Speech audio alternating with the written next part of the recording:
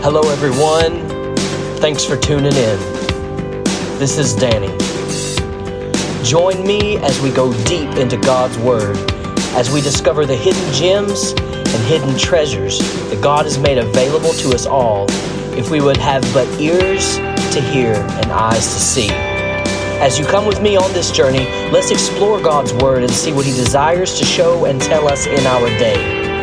This may be your first time or the next time, but I welcome you here. Let's dig in and see what the Lord has for us today.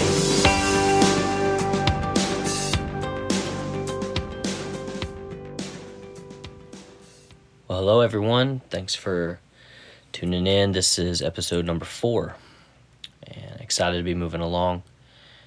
Today, I want to discuss something that it was some time ago. I was reading a little book. It's actually a series of little books by a man named Bill Bright. And in this particular book, he was discussing salvation and witnessing by the Spirit. But in this particular section, he addressed how we should never make the error of assuming a person's salvation, their involvement in church, their position, maybe even their seemingly godly behavior does not guarantee their salvation. Now, in his ministry, he has experienced many situations where a person everyone thought was saved comes to a saving knowledge of Jesus Christ. Now, to clarify, I don't believe he is saying that we should walk around and make people prove to us that their salvation is genuine. However, this does mean that in every encounter and every conversation is an opportunity to witness. Now, we should avoid particular mindsets. Some things we should not avoid. We should not avoid certain specific talking points because we think that they perhaps are already saved. Now, I believe as I began this question, this discovery, I believe that the Lord had been bringing to mind a particular question. And it was this: can a person be saved yet question their salvation? Now, it is in itself a question that many have experienced. Now, I actually posed this question to many people I know, and I've gotten a huge varying of responses, some of which were quite alarming. Now, the question itself is vital to answer and not to be taken for granted because the condition of our soul rests in the balance. I will also add that many people will disagree with this perspective that I want to present, and that is okay. I don't pretend to believe that everything I say will be exquisitely received and unconditionally welcomed. So I value your perspective, and I hope you do the same with mine. I do believe that this is something that I believe the Lord to be walking with me through, and I don't presume to have it all figured out. However, I do believe it to be a much needed topic of discussion and perhaps some light shed on this issue. So it's vital to answer this. It's vital not to take it for granted because our souls hang in the balance. So to repeat the question, can you question or doubt your salvation? So this is essentially to lack assurance. Can you question or doubt your salvation, but truly be saved? Now, first, we know that the devil is constantly through our flesh wanting us to agree with lies regarding all manner of falsehoods against us. Now, the Bible tells us in 1 Peter 5:8, it says to be alert, Peter is saying these words, "Be alert and of sober mind.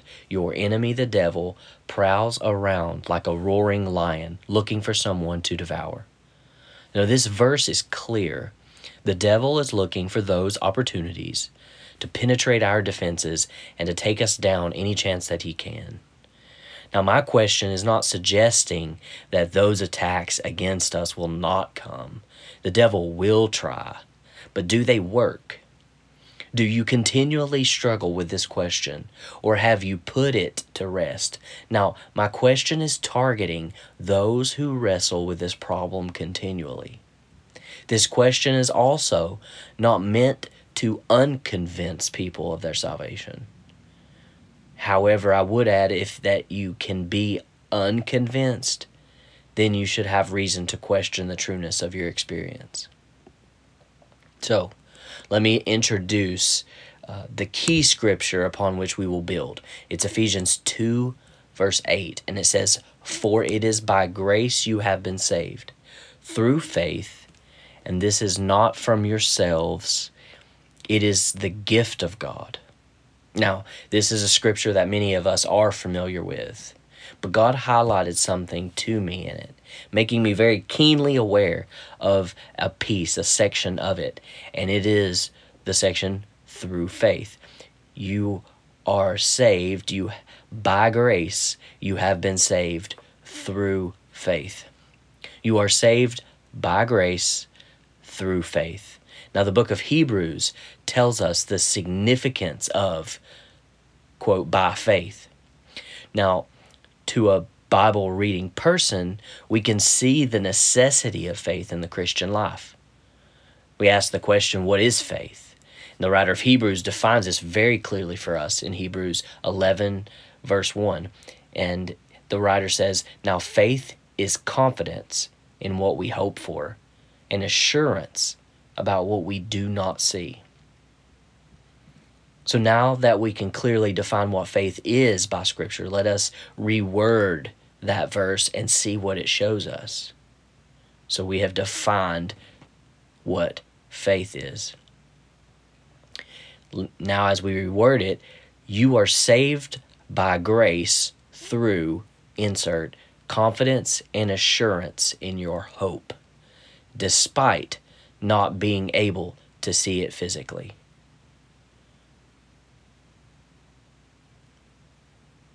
The author of Hebrews gives us the key to salvation: by grace through faith. Now, I ask this question, what is contrary to, or opposite of, or even anti-faith? What is contrary to faith? Unbelief. In James 1, 6 through 8, he writes, "But when you ask, you must believe and not doubt, because the one who doubts is like a wave of the sea, blown and tossed by the wind. That person should not expect to receive anything from the Lord." Such a person is double-minded and unstable in all they do. Now, some hearing this may say that I'm misapplying or taking out of context what James is referring to. Verse 5 indeed tells us that if you lack wisdom, ask God for it, but you must not doubt. So contextually, that is what James is directly saying here, but there is another embedded truth inside of this. James is showing how we are to approach asking God. I believe this verse applies to any request we ask of God. You must believe and not doubt. A quick look at the original Greek will also share some insight with us.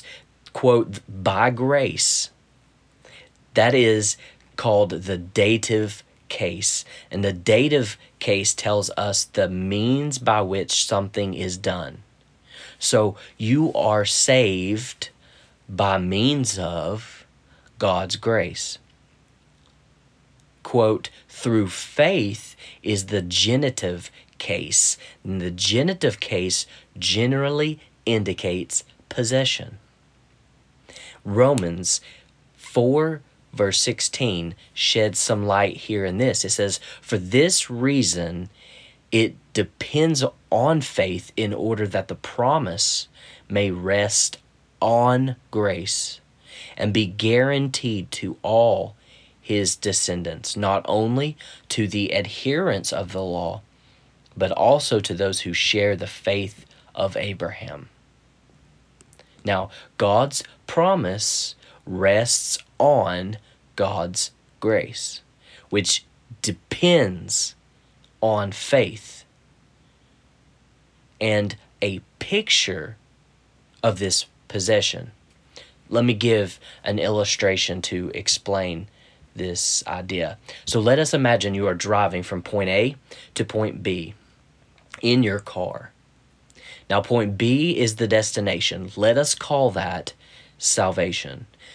Remember, salvation is a doorway to much more than an end goal, more than a destination. Salvation is a great place to start, not end. However, for the point of this illustration, we're going to keep it simple, and you want to end up at point B, which is salvation. Now, you're driving in your car from point A to point B. To get from point A to point B, you must pass through a tunnel to get there. God's grace is your car, and faith is the tunnel. It is the grace of God that carries you to the promise, but it is through the tunnel of faith that you must travel through to arrive at the destination. This destination is accessed by faith. Now, if you analyze the Greek words for trust, faith, and belief, you will find that trust is the root word of faith, and faith is the root word of belief. So trust leads to faith, which leads to belief. Now, I submit that one builds and leads to the other. You don't trust a stranger, and without trust, how can you have faith? And without faith, how can you believe? Now, you may be seeing all this and thinking, so are you suggesting that my salvation is dependent on what I'm sure of? Remember, I'm not saying that you will never hear the question, are you even saved? I'm saying that how you respond and how often you stay in that place should indicate your faith. Now, pay close attention to the voice that you hear. For example, you are not saved. You is accusatory. Do you see the difference between that statement and I am not saved? Notice the differing person voice. You, I. You is accusatory. Be cautious. The enemy does not always follow the same line of attack, but this is a good awareness to have. Is he accusing me, or am I making a statement myself? In what voice are you speaking? It would benefit you to pay close attention to the tactics of the enemy. Now, this should be generating a question in you. Why would I doubt my salvation? Not universally, but many times it is the result of how I live.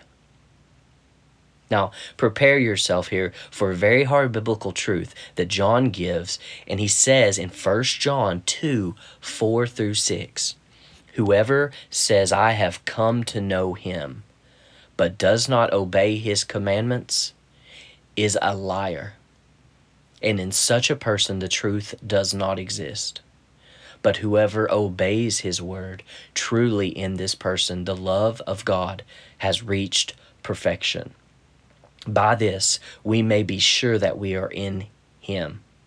Whoever says, I abide in him, ought to walk just as he walked.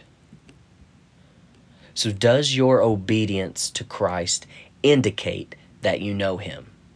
If you say you know him and you do not obey him, you are a liar. Let me show you one other place where I think this verse is linked. Jesus says in Matthew 7:22, "On that day, many will say to me, Lord, Lord, did we not prophesy in your name and cast out demons in your name and do many mighty works in your name? And then will I declare to them, I never knew you. Depart from me, you workers of lawlessness."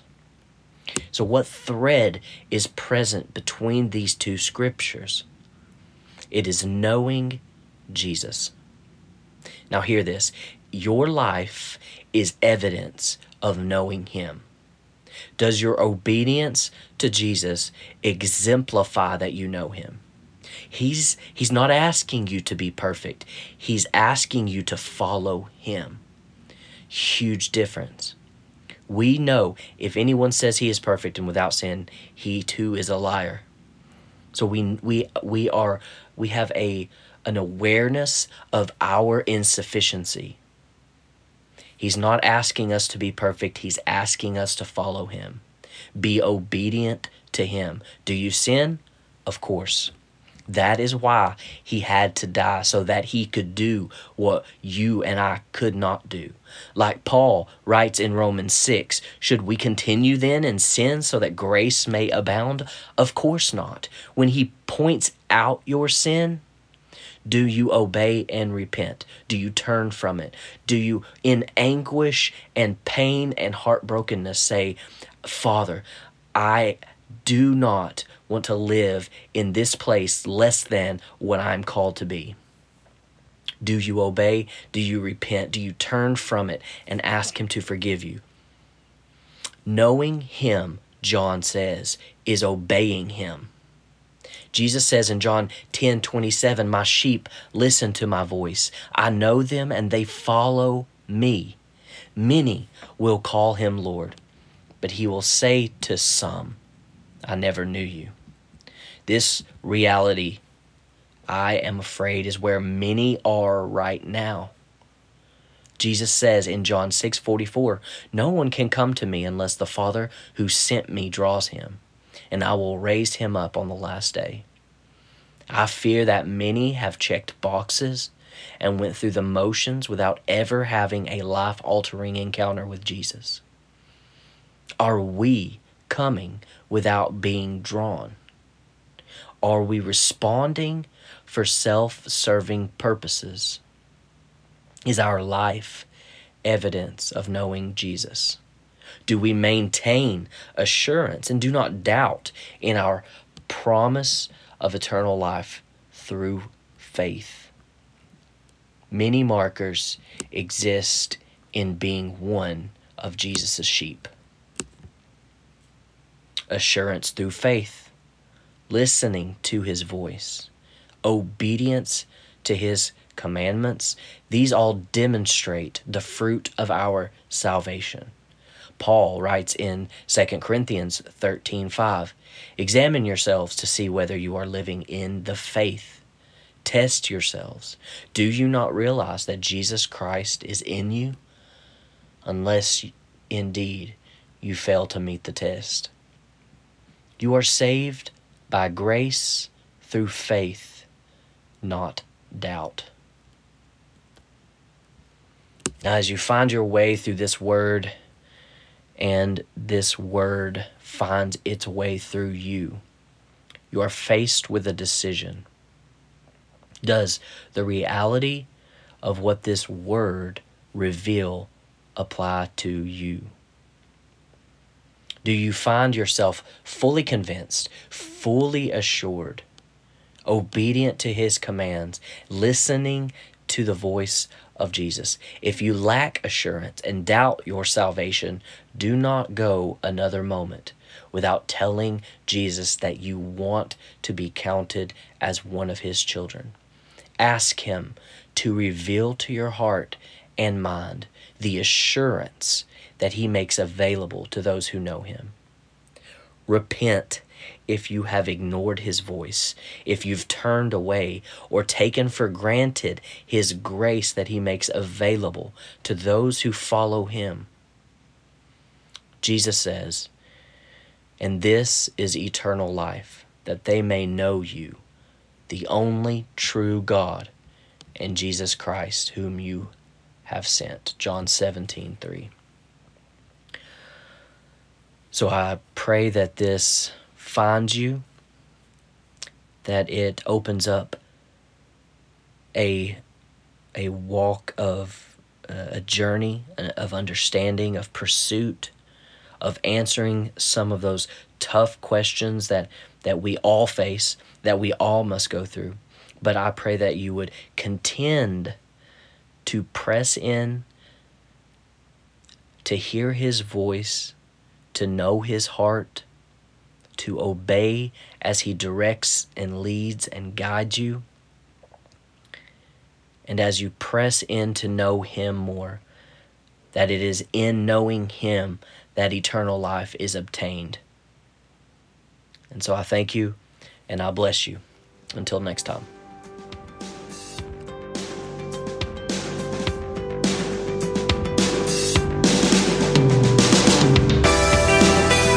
Thanks for joining me. I hope this blessed your heart and you leave with something special. Let us press in to know him more. Let us press in to know him more. And he will find us in seeking and seek us in finding. God bless you.